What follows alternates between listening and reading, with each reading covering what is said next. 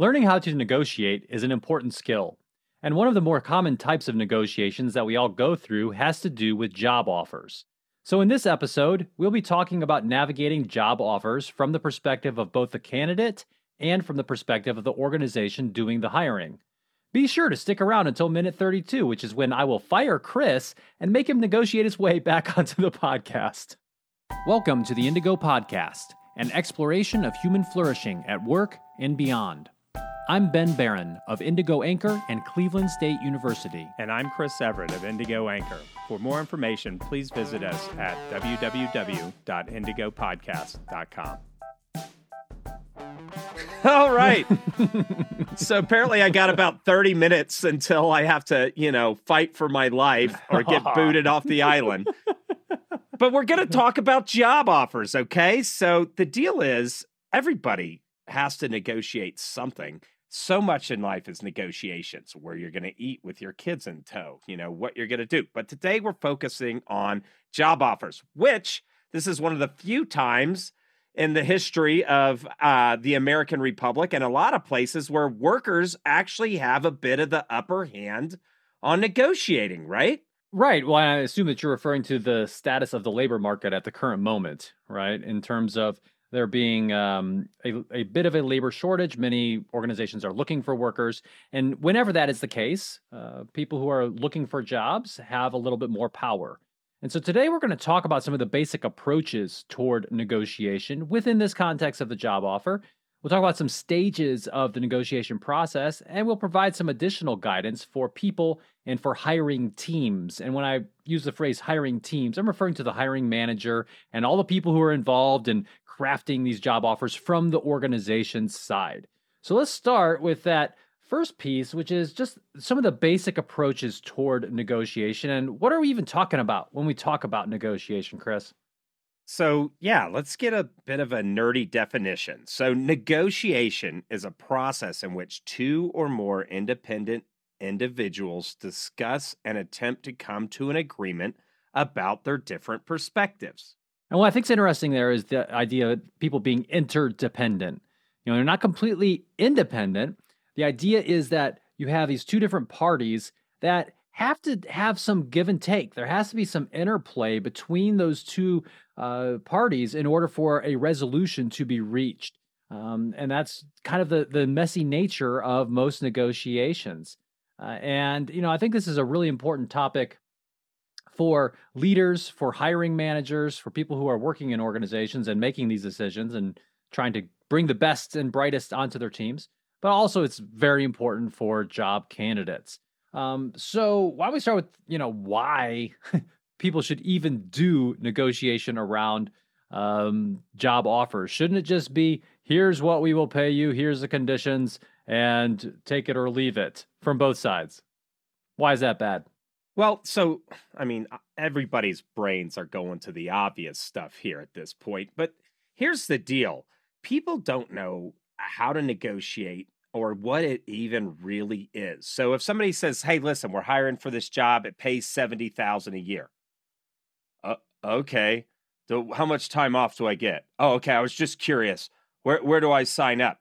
That the problem with leaving it transactional on such a surface marker such as cash, time off, is you really don't take the time to explore what's important to the organization and then what's important to me as an individual.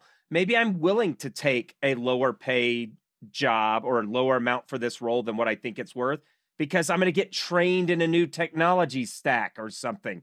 And that's part of my long-term goals or something like that. So you should negotiate not because you get more money. That's where everybody's brain typically goes. Right. Oh, well, I need to negotiate. I'm going to get more cash. Because you really want to understand the value that the employer sees in that roles in that job. And then you need to understand the value that you find for where you're trying to go in your life. Now, that value might be that, hey, this organization only sees me as a number and a line item on their budget. Hey, man, whatever, it's $60K, you in or not?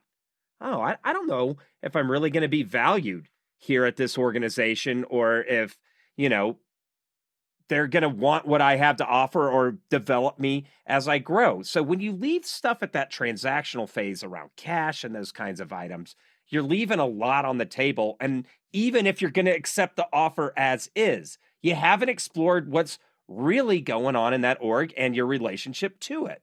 Right. And these situations are almost always a bit unique. I think it's hard to say that, that they're all the same because people are different. And job candidates come to that experience, that negotiation, with all of their own values and thoughts and perceptions about what they want to do with their careers, what they think they're worth, where they want to go, what's important to them. And therefore, you have to have a bit of an open mind for this to go well, either from the perspective of the job candidate or from the hiring organization.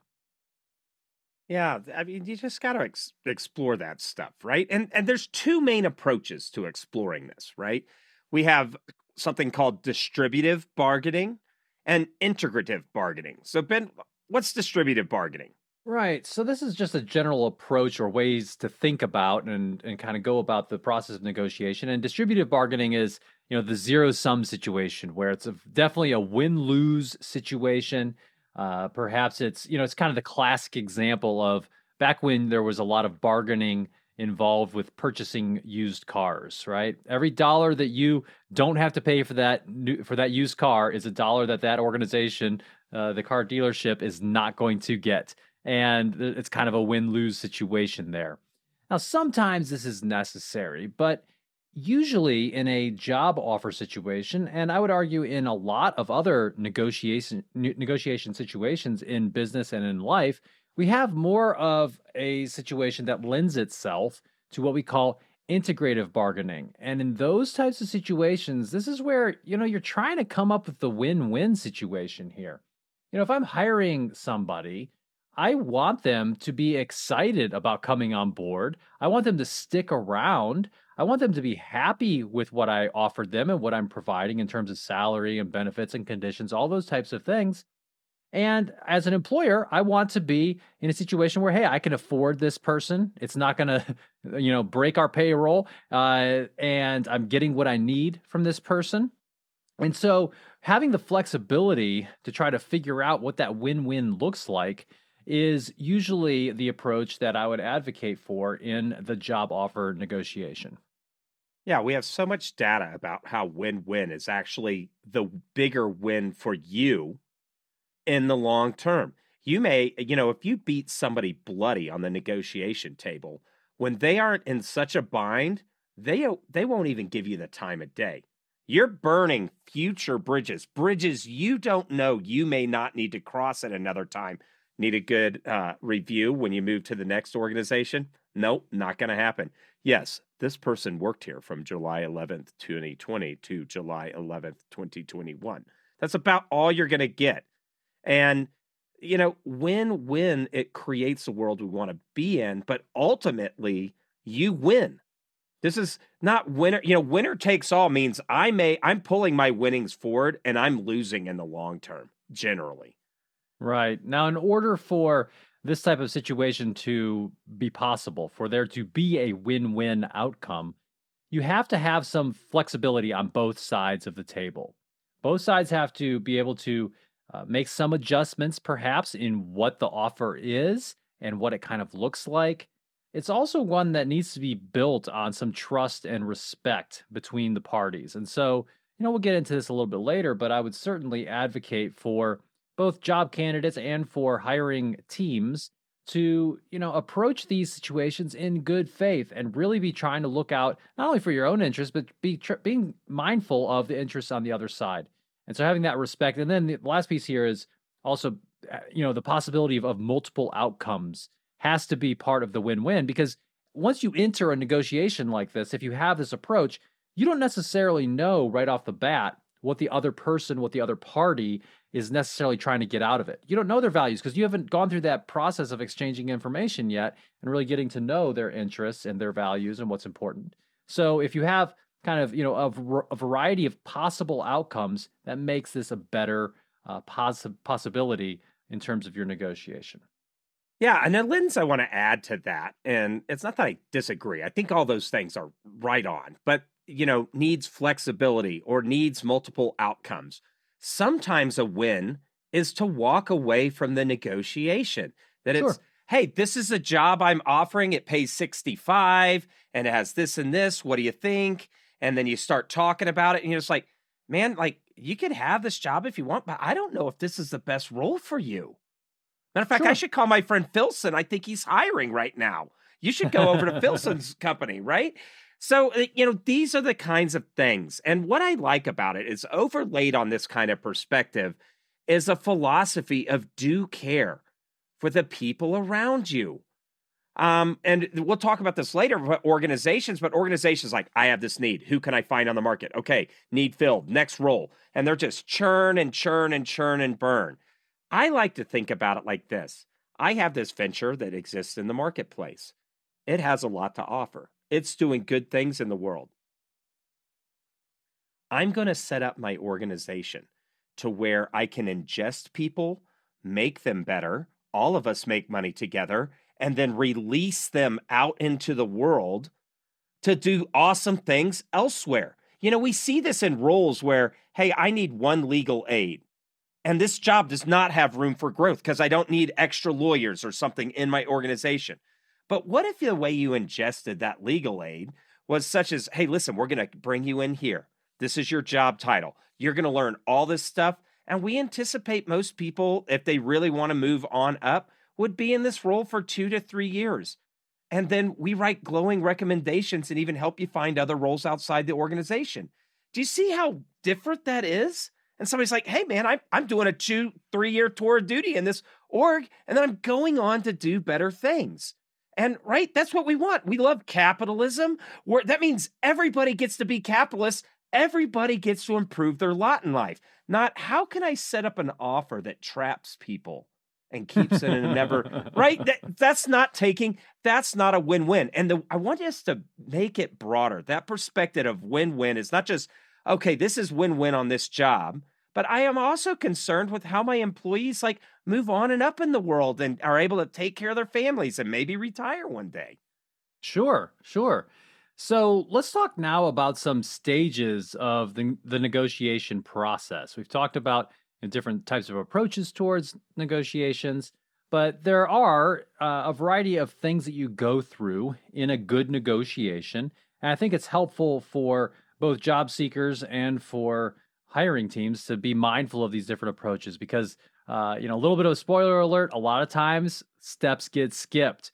People don't do some of the early ones, and that leads to, I would say, suboptimal outcomes later. So, what's really cool is that negotiation is something that is actually studied, right? There's a body of knowledge around this. We don't have to just guess here. There's scholars from communication, from organizational behavior who study negotiation a lot, and we know some stuff.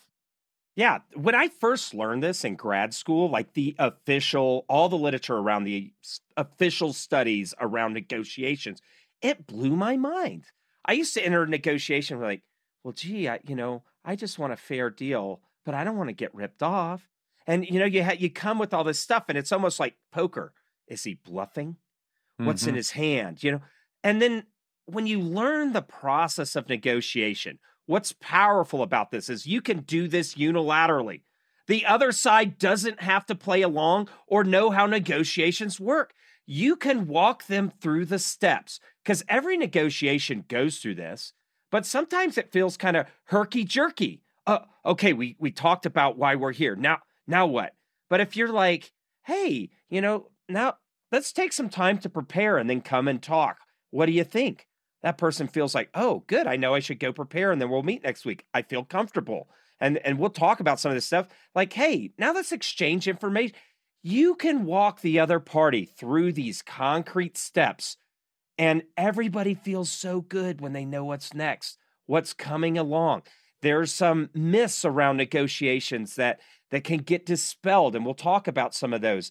But learning these steps will empower you to get through to the other side and create those win-win situations. Well, I'm sure that our listeners are now wondering after that buildup, hey, well, what are the steps? Tell us what the steps are, what the stages are. And the first one is preparation. This is a step that oftentimes gets skipped or gets glossed over.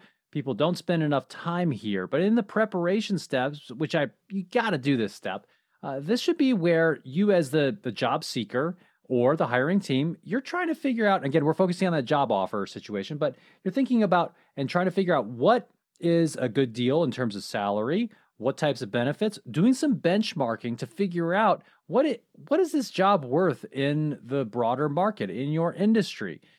Because if you're off mark there, then it's really going to be tough to justify what you're trying to pay.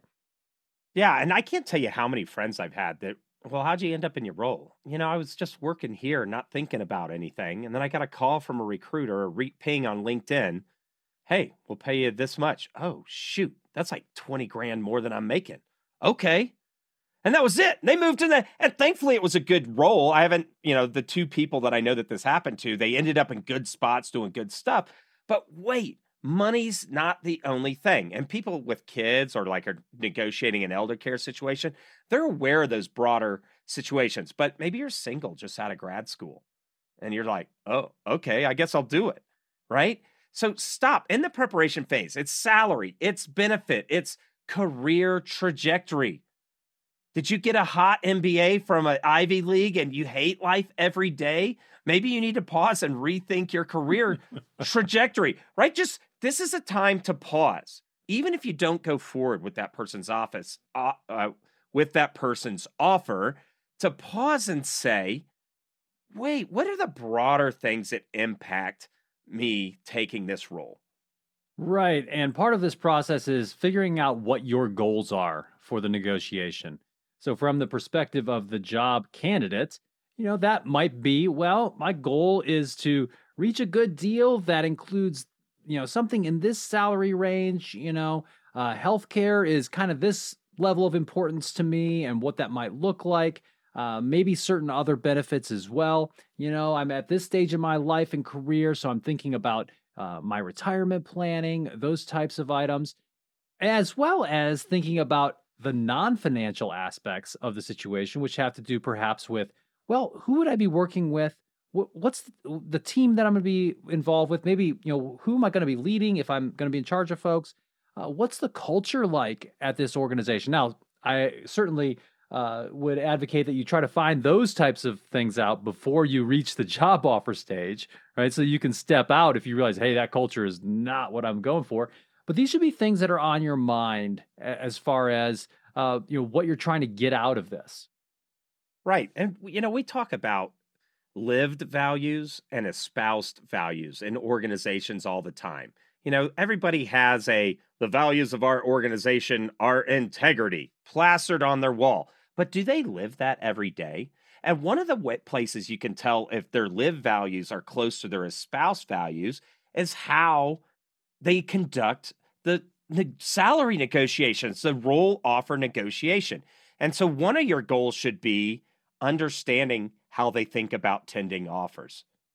Sure. So once you've determined some of your goals for the negotiation, now from the employer side, this would probably have to do with what this job looks like, what this person will be doing, and what kind of benefits we can offer, what we can afford. Then you have to figure out your BATNA. And this is something that you would figure out from both sides, but maybe we'll take it from the perspective of the job candidate first. So what is a BATNA? Yes, and it has nothing to do with Batman or any of that stuff. So BATNA stands for, it's BATNA, best alternative to a negotiated agreement, right? And this is just like, hey, if we don't get to yes on this deal, what's going to happen? That's kind of the cliff notes of what BATNA is.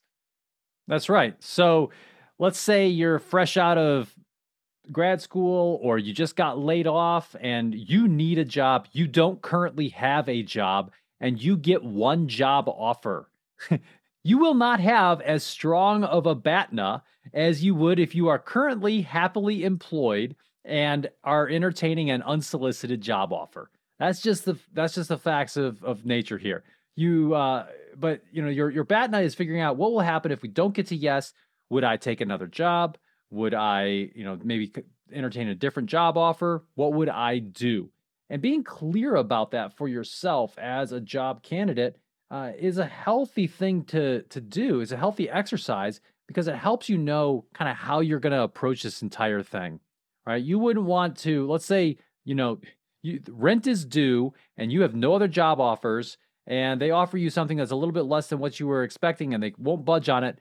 Just walking away from that might not be the best idea given your life circumstances. So you've got to do some soul searching here. You got to do some thinking. And then from the organization's side, you'd also want to think in a similar way about, well, what happens if I lose this person? How valuable of a candidate is this person really? How hard might it be to find a replacement job candidate for this person? Yeah. So some ways to develop your bat nut. Don't just say like, okay, if this doesn't happen, what's going to happen? Think about this a little bit more logically and systematically. So first, make a list of the things you will have to do or what will happen if no agreement's reached. Well, am I going to have to, pawn my guitars to buy another couple months for a job search? These kinds of things, right? I'm going to have to sell the house and move to an apartment. Make that list of everything that you're going to have to do, right? And then take that list and see if there's anything you can do to improve your outcome. Well, I could take a roommate on. Maybe I don't have to sell the house or something like that. Go through those items and be like, how can I improve my situation on these alternatives? And then you pick the ones that's the best. If this negotiation derails, if I can't move through with this, what's the best case scenario that I'll be able to affect for myself? And then that's what you put in your noggin when you go in there to have your, job offer negotiation. If, that's that one thing. So you've had that whole list of stuff and then you remove that noise and take the best alternative, right? That best alternative to negotiate agreement. If this doesn't happen, this is what will happen. And that'll help clarify your decision making in that moment. Right. So that takes us through stage one, the preparation stage. Stage two is about exchanging information. This is when you start doing some really active listening with the other party. From the employer's standpoint, you would really want to try to figure out what seems to be really important to this person. Maybe the person is at a point in their career where salary is absolutely the most important thing, bar none. Or maybe that employee, that prospective employee, is at a point in his or her career where other aspects, maybe some flexibility, maybe job security, maybe certain benefits, maybe those types of things are more important. And from the job seeker's perspective, you also want to be listening to your employer. And take into consideration what's going on with that employer.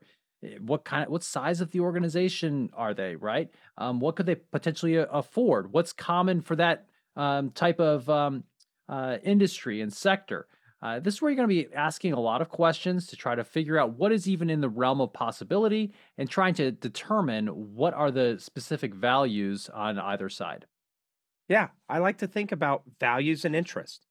Oh, this is more about money? So then I can have, since you can't pay as much, I can have some maybe more flexibility with work for home or interest. I'm not so interested in salary. I'm interested in gaining this experience because of how I want to change my job trajectory. Maybe I want to shift industry or roles, that I might be exploring, and really take the time to get to know the values and interests of the person sitting across for you, either the job seeker or the organization. Now, this is where you can start to tell where there's a difference between their lived values and their espoused values. And so one of the ways in which you look at that, and I always think of this in light of the budgetary process. Senior manager talks to manager. I want the most work for the least amount of money. What can you give me? And then the, junior manager's like, well, I want the most money for the least amount of work. What can you give me? Do you see how nobody's focused, because they're focused so much on a number or some kind of, surface piece, they really don't understand the values and interests. And neither one of them's thinking about the values and interests in the company. They're just focused on a number or something. Now, if that's a number that they just have to hit no matter what, well, you can make the pie bigger by looking at larger things, more time off, these kinds of things. How an employer approaches you with this thing is going to tell you a lot about how they think about individuals that work for that organization. You also want to be looking at this with the long-term perspective, right? Instead of looking at it, hey, I'm just trying to get the most out of this or something like that. You should be looking at it, at any kind of job offer situation as a situation in which you are, not looking for a deal that leaves you in a bad spot. You want to be able to do deals in the future. You want to come to a good agreement, and you're building a relationship here. This is, you probably have already been doing this maybe throughout the hiring process, but this is really going to start to set the stage for what that relationship is going to look like with your employer. And you want to do so in good faith. You want to do so, as you mentioned, with interests and values in mind. Right. So look, we're only through the preparation phase and exchanging information phase. We're technically not even negotiating yet, according to how most people think about negotiations. And this is why we want you to broaden your mind. Negotiations is your preparation. It's how you exchange information, really trying to hear and understand the other person. Now we get to stage 3, right? This is the third step, and this is what people traditionally think of as negotiation. Now you're going to stink. You're going to stink like a fish wharf if you hadn't done the first 2 steps getting in here, right? So bargaining is this phase. And this is, right, the core part of the negotiation. This is where you present offers and counter offers, and probably so if you're a kind of person that gets stressed out and anxious, hey, just relax and take more time on the first step, getting ready. But this is where people generally have that little bit of spike in anxiety, is at this part of the conversation. Sure, and with good reason, because this is the first time when you're actually starting to say numbers and starting to get a sense for some real details around the potential offer mechanics here. One thing that I oftentimes hear from people is that well, the first person to say a number in a negotiation will lose. That's not true. I don't know where that comes from necessarily. Sometimes people say, "Well, you got to make them, offer something." Well, maybe, but you also what that first number does do is that it creates a psychological anchor, right? Because anything that comes after it is going to be either higher or lower than it. So, if you come in with something that's fairly high, and then they come back with something that's a little bit lower, you're already starting to kind of set the psychological parameters for what might be possible here. Now, I would not advocate going into one of these situations. Let's say you do end up as the job candidate, being the one who has to put forward a number for some reason. I would not advocate, throwing out a number that is outrageous. You don't want to go there. It comes off as uneducated, because it probably reflects that you didn't do your homework and figure out what this job is even worth in the market. It also can come off as just being entitled. And I think coming up with something that is probably a little bit higher than median is a decent way to think about it usually. I'm so glad you brought up that anchor piece, because what I found in observing gobs and gobs and gobs of these negotiations and coaching executives on how to walk through all this stuff, and in generally any negotiation, is people feel powerless. So they've prepped, they've exchanged interests and values. They can't read the mind of the person across. So one of the ways in which to psychologically trick themselves that they have some kind of control over what's going, it's, kind of like dating. I hope she likes me. I hope she likes me. I hope she likes me. I hope she, right? You're just like all your little, if you had any kind of telepathic power, it would be shooting out of your brain. You're just trying to will an outcome that you want to be so. But that's not how this stuff works. And so by keeping information to themselves, they feel like they have power. I know something this other person doesn't know. But what we know from all the research and literature is that people that put out their number first generally tend to be closer to their number unless there's some really contravening, constraining thing. And another benefit from saying your number first. Now, and if you've done all your information, you should be standing on good, solid ground on this stuff, is that it shows vulnerability that helps the other person drop their shoulders can relax. They can drop their guard and say, wow, this person's being really vulnerable.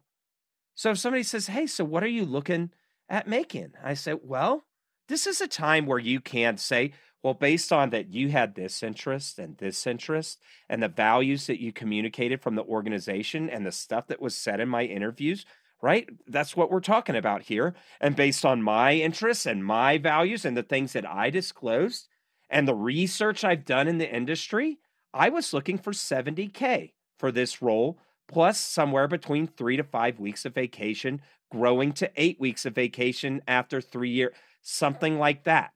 Just say, how do you feel about that? At that point, they feel totally comfortable. You've laid most of your cards out on the deck. Now, they may be scandalized, right?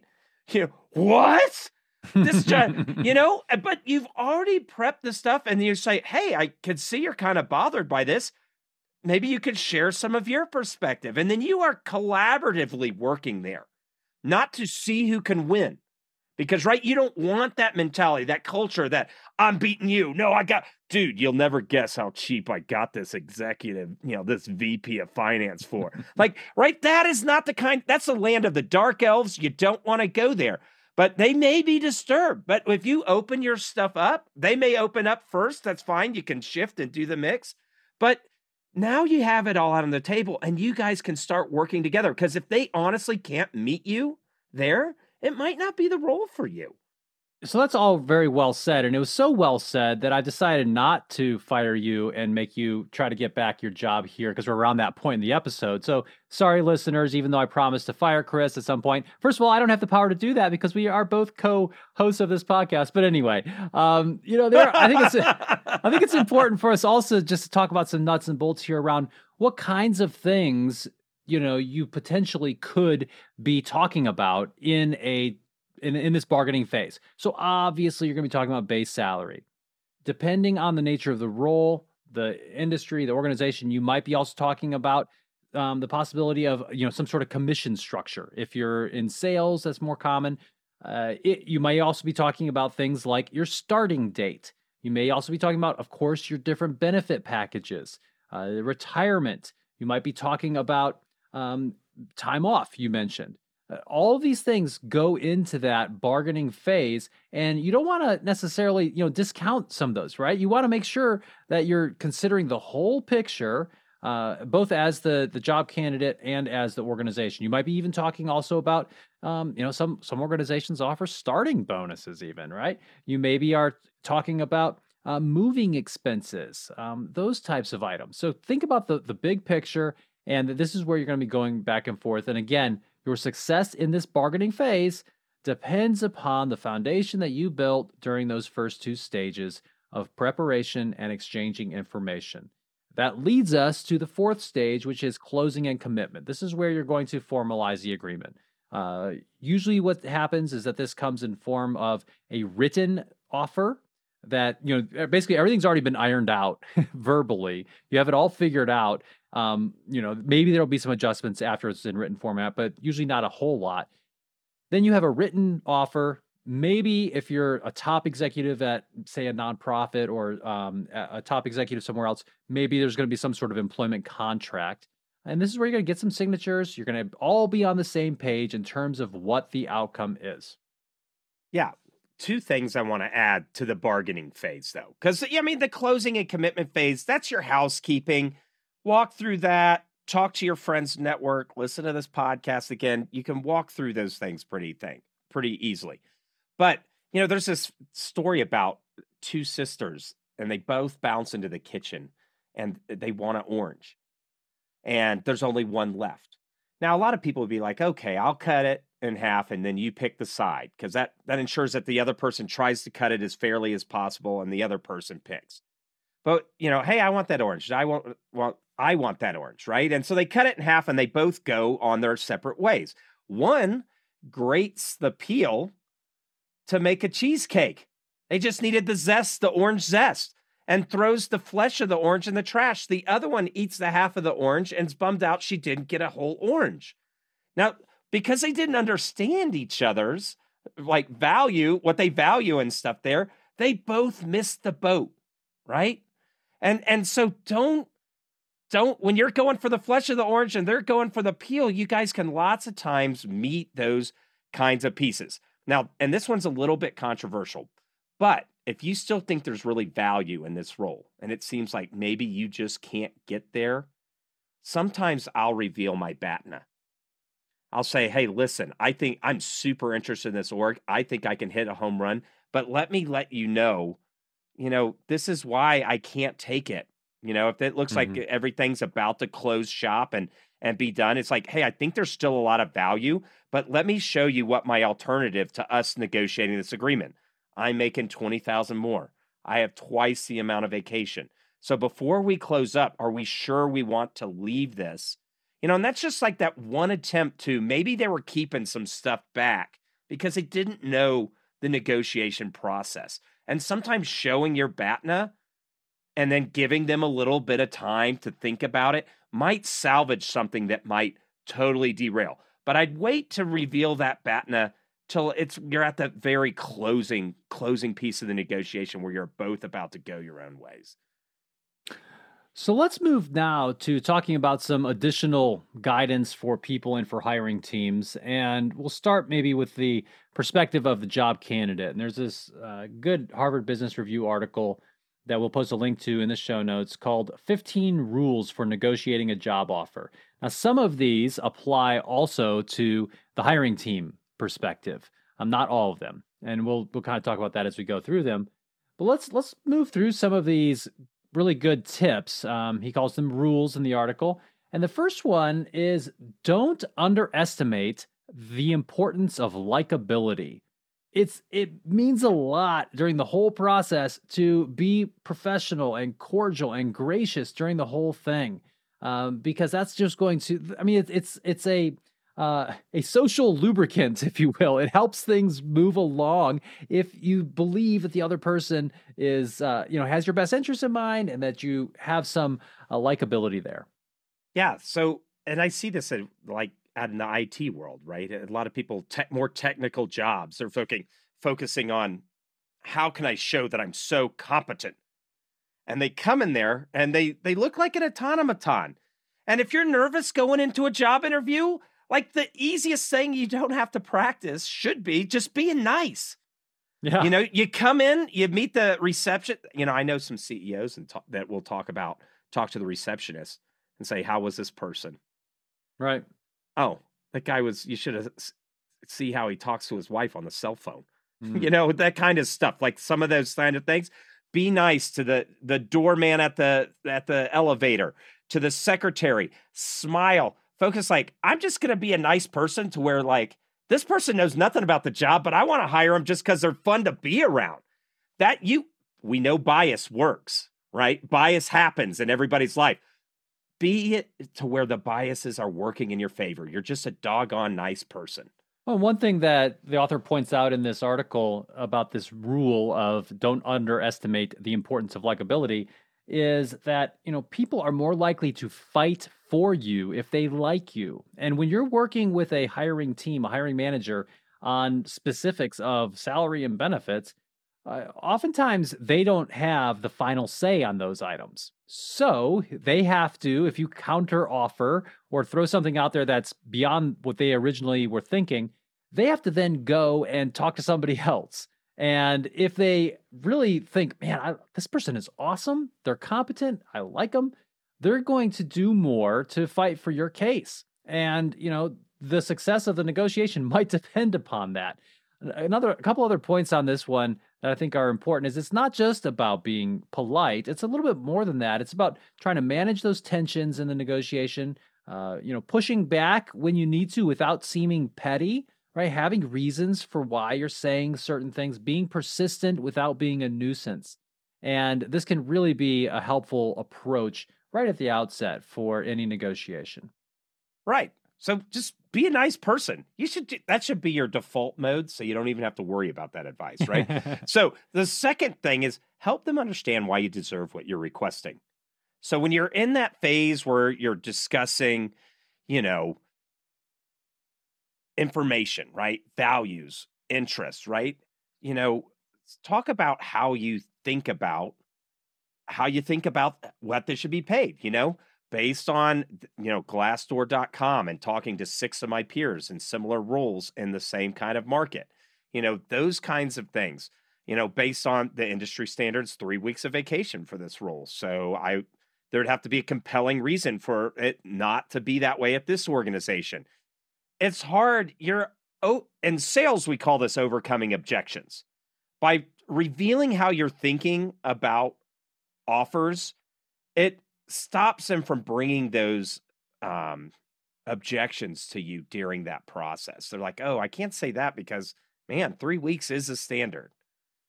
Right. So one of the big ideas here is if you're going to make some sort of demand in terms of salary or benefits or anything else, there should be some justification for it. Don't just make these things up. And the justification shouldn't be just, well, I deserve more.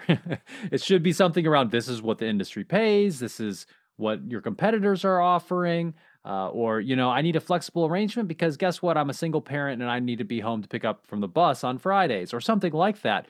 Those types of items can be very helpful in providing, a thoughtful type of approach toward the negotiation.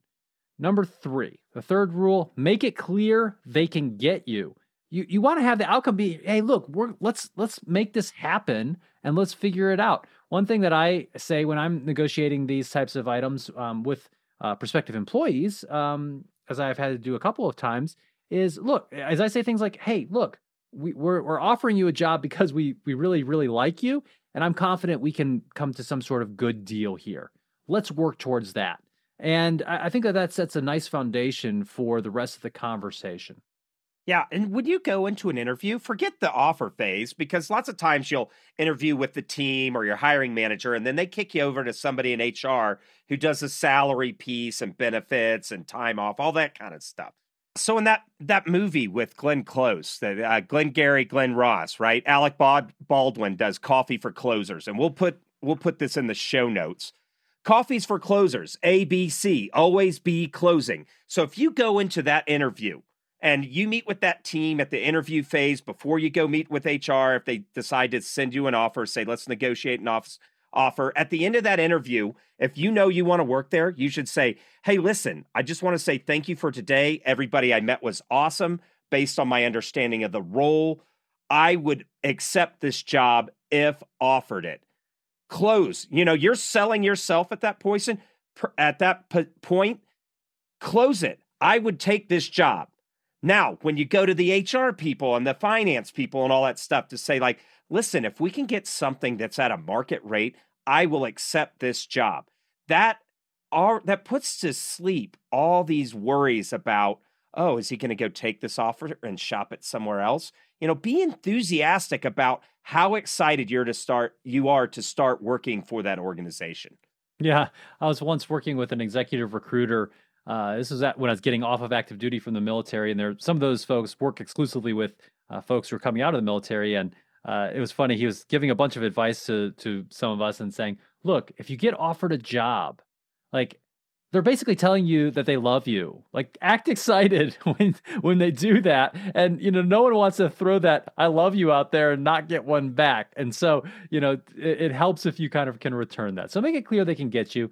Number 4 is understand the person across the table. This goes back to what we were talking about with regard to exchanging information, understanding the values and interests that are really going through their minds. And, they're people too. And they're trying to get somebody onto their team. They have certain priorities and things they're trying to get out of it. So really do a good job in that information exchange phase. And I think you'll do a good job with number 4. Yeah. And if they seem nervous, put them at ease. Say, hey, I'm so glad that we're having this conversation. I feel really comfortable having this chat. Those kinds of things. And you're going to feel at ease because you have practiced with your friends. We haven't talked about rehearsals, but you should do some rehearsals with some friends if you can. But the steps of negotiation. and you can walk them through it, right? And which brings us to another one is understand their constraints.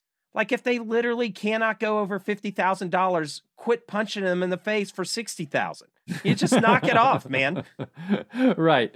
And some organizations, depending on their size, depending on their sector or what they do, they may have more or less latitude when it comes to everything related to, salary and benefits. So understand their constraints. And don't try to, as you said, punch them in the face for 60K if all they can offer is 50.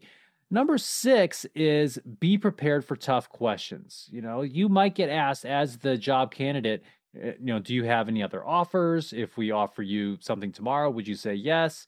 Are we your top choice? Those types of things might get asked, and you should have a good response for them. Yeah, and if you're an org, if you ask really tough questions, be ready for some lies. you might have pushed them into the corner. Like, what do you mean, do I have other offers? Or, are you interested in an opportunity right now? Everybody's interested in opportunity. Hey, listen, you can work half the time for 5 times the pay, and you decide what you want to do. Who wouldn't take that, So, be pragmatic on both sides of these items. Now, that being said, it's like, hey, do you have any other offers? And it's like, well, I am looking at this role, and I won't be able to be ready to give a decision for 3 weeks once I finish this process because I want to be able to. But currently, you're my top choice or something. Like you can do some of those things. Right. I would say that as a job candidate or as a hiring team that's trying to bring somebody on in any negotiation, don't lie. Don't lie. Don't lie. There are a variety of reasons why you shouldn't lie. One of them being that it could come back to haunt you later in terms of damaged relationships or other types of repercussions. The other reason is that it's just an unethical thing to do, and it's wrong. So don't lie when you're going through these types of conversations. If someone asks you a question you don't really know the answer to, tell them you don't really know the answer to it, and come up with something, or maybe get back to them, because that's really fundamental to having a good negotiation. A good laugh helps dispel some of that angst. Do you have any other offers? I just laugh and be like, well, I mean, you guys really want me? Do you think you'd be the only ones that would really want me? And then you can kind of, it's a good time to show how emotionally intelligent you are, right? In navigating some of those social situations. So, but yeah, don't lie. Another thing is focus on the questioner's intent, not the question. Sometimes a question, if you take it at face value, can be so offensive and off-putting. Like, what? What kind of place is this, right? Sometimes these jackwagons ask illegal questions like, so, do you go to church? That was a common one in the South when I lived. Oh, do you have any kids? And, like the interviewer may pull out the picture. Like those actually aren't acceptable questions, right? From a legal perspective, there's some hazard there for some of this stuff. But if you're focusing on the intent, oh, look, this guy's really just trying to relate because he's uncomfortable.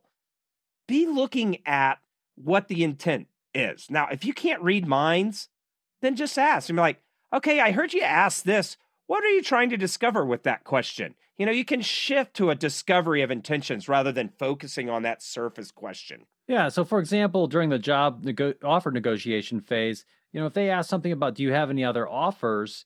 They may not actually care that you have other offers or not, but they might actually be they're not trying to see whether or not you have no BATNA or something. They might actually be just trying to figure out, what is your approach towards your job search? Like what, do we even have a chance of getting you? If you're in a situation where maybe you were a passive candidate, meaning that you weren't actively looking for work, you had a great job and, one organization found you either through a recruiter or some other way. And they say, do you have any other job offers? That's where you say, no, I'm actually doing pretty well in my current job. This seems like a really interesting opportunity, however. And so, no, I don't have other job offers. I'm focused on this opportunity because it came to me. And that's a perfectly fine way to answer that. So, like you said, focus on the intent, not necessarily the question itself. Number 8 is consider the whole deal. Now, we talked about this a little bit already, but it's not just about base salary. It also includes all kinds of other factors. What your team situation is going to be like. The culture of the organization matters a lot. Things related to your benefits and so forth. Yeah, a lot of people get nervous around this stuff because it's that whole keeping information to myself and trying to be cagey and get one over on the other side. Drop that stuff. If you have a moral compass of integrity, you can be really open and honest about who you are and where you are. And that's if you do take that role, that reputation is going to precede you into the organization and your teams and those kinds of things. You don't have to guess every little thing or be trying to optimize all this stuff in your brain because you can just react based on who you are. Now, when it comes to negotiation, number 9 is negotiate multiple issues simultaneously, not serially. Now, all right, I want this orange. I want that orange. Okay, we'll cut it in half. Well, if they had looked holistically at what they were looking for, they could have both had what they want. And if you say that everything's on the table, you have a lot of levers you can push up and down in getting to a good win-win scenario for both sides rather than now let's negotiate benefits. Now let's negotiate salary. Now, you miss that holistic opportunity of seeing the whole picture and actually getting someplace better. Sure. And the whole idea here is that you're considering the big picture and all of the different items at play because like you said, if you just try to do one at a time, it could interfere with how other aspects of the deal come into play. Another rule mentioned in this article is don't negotiate just to negotiate. It's not your job in a offer negotiation to just try to get one over on the other people or to prove that you're good at this or to try to, just make a statement. It's really not helpful. You don't need to go crazy with every bargaining situation that you're in. Yeah, I saw a bunch of that when I lived in the South. Guys would just trade trucks and guns and knives and weird stuff, and because they just love to haggle. So go get a hobby and go to like the model train convention and trade model trains.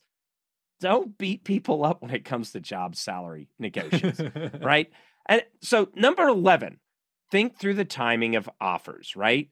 So, timing's so important. So if you got multiple jobs, be prepared for somebody saying, "Hey, listen, we need a decision from you in 48 hours because we don't want to lose another candidate."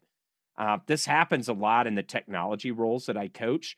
If you're a premier .NET developer or maybe you're an expert on Cisco firewalls or something, people want you. And you may have to, now if you're in that high demand role, a lot of the people that recruit you will be familiar with that, but just be ready to time out those kinds of things. You might win the better one just because of an unfortunate timing event. Sure.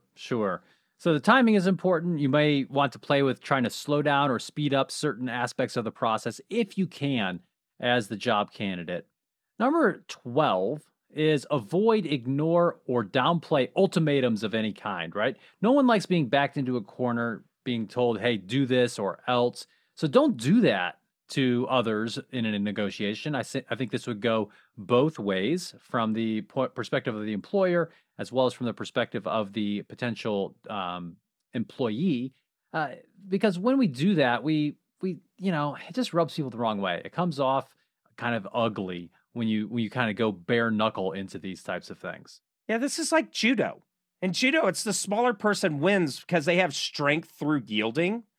And when you're just open and honest with who you are, you actually win without being the big bully here. Mm-hmm. Now, number 13, go ahead, Ben. Right. So, I mean, just going back to that number 12, one way to think about this is, if you do encounter some sort of ultimatum, someone's saying, this is, the only thing I'm going to do, or we will never do this.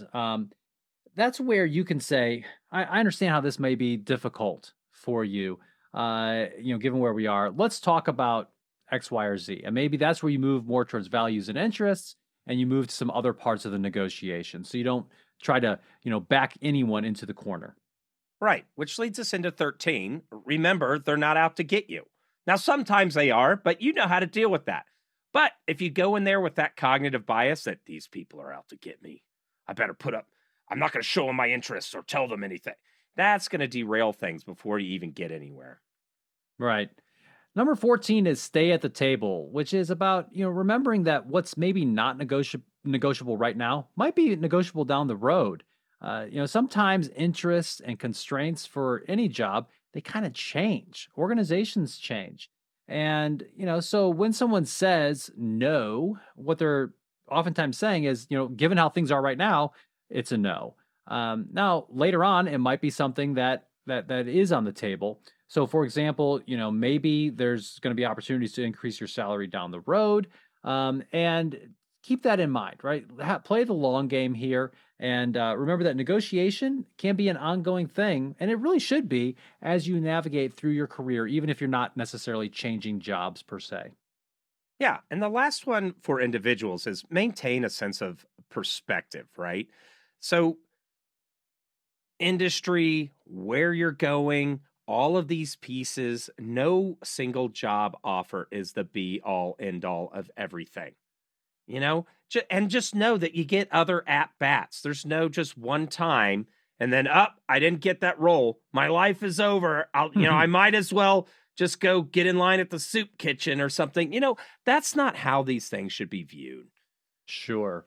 So let's talk a little bit now as we start to move towards wrapping up with some advice for and guidelines, additional guidance for employers. So I think, first of all, some of the similar rules to what we talked about already, some of those do apply. I think you still should maintain some perspective. You should avoid issuing ultimatums as an employer.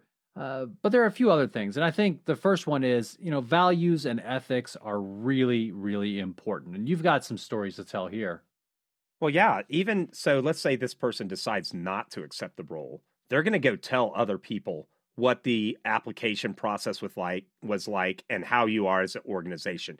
So, you must lead with values and ethics. So an example here was, I know they spent a long time, like 8 months, looking for this one company that I was consulting for, this one technical role. 8 months of a lot of recruiter time. And they got somebody that happened to have grown up in a smaller organization where they developed all the skills just organically as that organization grew. And they were making like $70,000 a year or something. Now, the salary role for this was like $130 to $150. Mm-hmm. And so they say, well, what did you make at your previous place of employment? Which some states it's illegal to ask, is my understanding, that kind of question. This state it was not. And he said, well, I made $70K. They made him an offer at $80. He was so excited.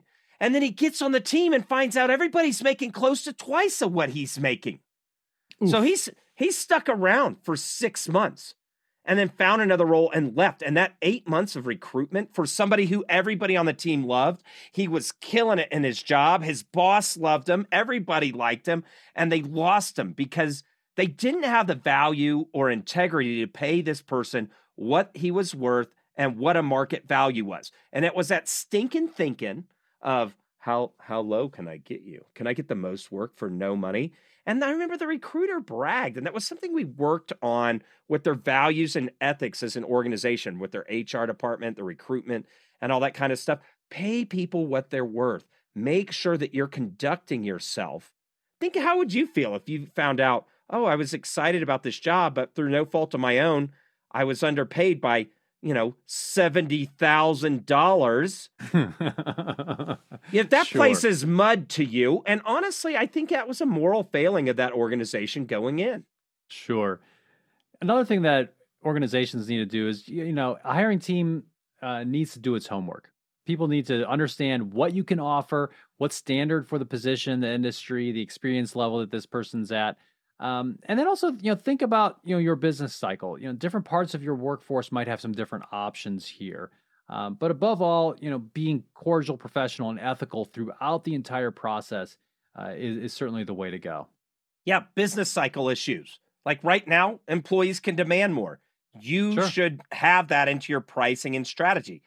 That being said, if you're in a growth business cycle, you can lose key talent if you don't give them, and we see some organizations do this. Hey, all our .NET developers are getting a bump of this much because we want to be paying at industry levels.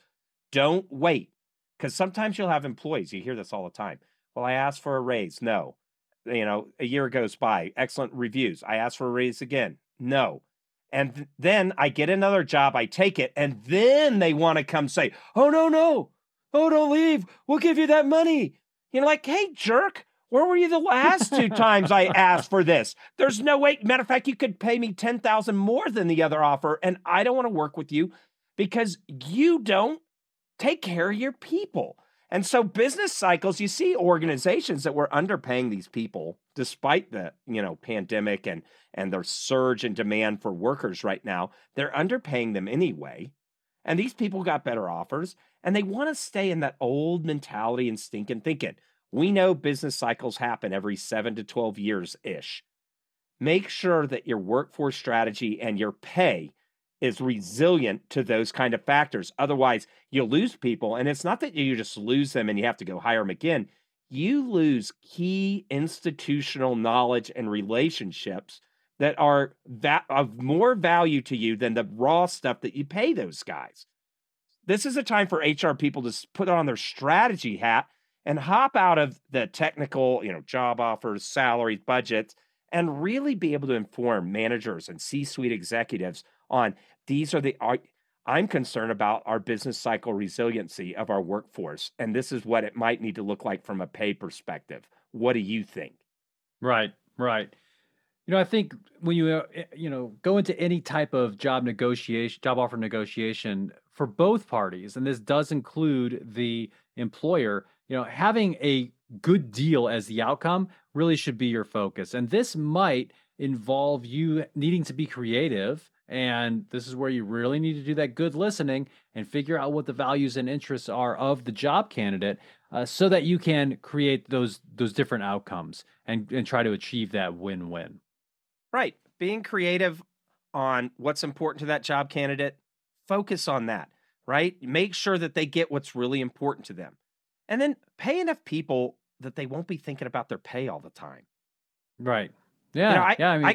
I coached a dear friend of mine. Now, she works a minimum wage job and, coached her into getting a slightly above minimum wage job. And then the pandemic happened and she got laid off. And she is not bad with her money. She keeps, detailed tracks of her budget. She doesn't have a stupid car, she discounts cell phone. She is on it as far as responsibility. But honestly, her capabilities are around a junior employer level. She will probably, that's just kind of where she's at based on her, key talent, skills, and abilities. Now, she had to go. So she finally got, now with all this demand, she got a role that was even a little bit better than the last one. But based on the cost of living increase in Nashville, she had to get on food stamps. And so I remember coaching her on negotiating, go to her, employer and say, listen, here's my budget. Here, you're not going to be able to find anybody that can do it for less. And the housing is making it to where I'm having to get on food stamps. Now, is that where this organization wants to be, where the people that they have working for them also have to have food stamps? Yeah. And they came back to her 3 weeks later. And not only did they backdated her pay. Wow. And got her the pay that she needs. So this is a time where hey, maybe that wasn't on the table for a negotiation. Her BATNA was bad. She's about to lose her apartment and having nowhere else to go, because of housing affordability is bad in Nashville right now.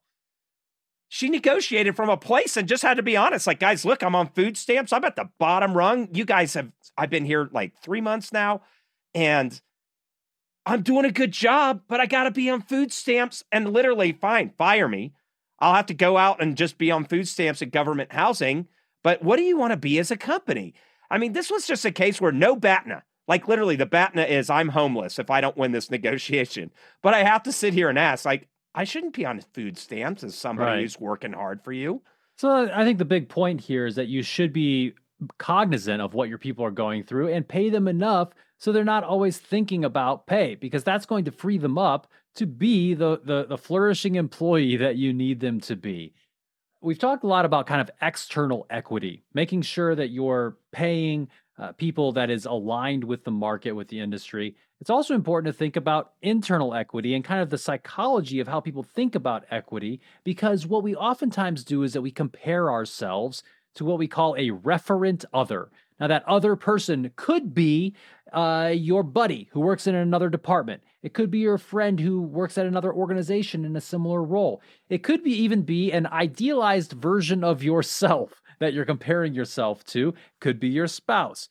Regardless, when we feel like we are being underpaid, given our inputs to the job, right? How hard we're working, our experience, our skills, and what we're getting out of it, relative to what other people are putting in and getting out of it, it motivates our behavior. It can motivate our behavior to either work less hard. It could motivate us to start looking for other jobs. It could motivate us to go ask for a raise, all those types of things. So employers, you've got to keep that in mind, that internal equity is very important in addition to external equity, because it'll change how people perceive their work. It'll change how they are motivated in their jobs.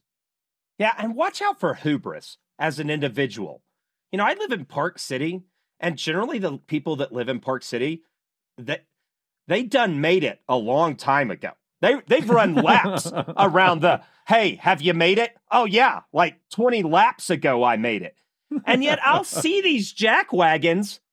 Oh, he's got a newer Tesla than I've got.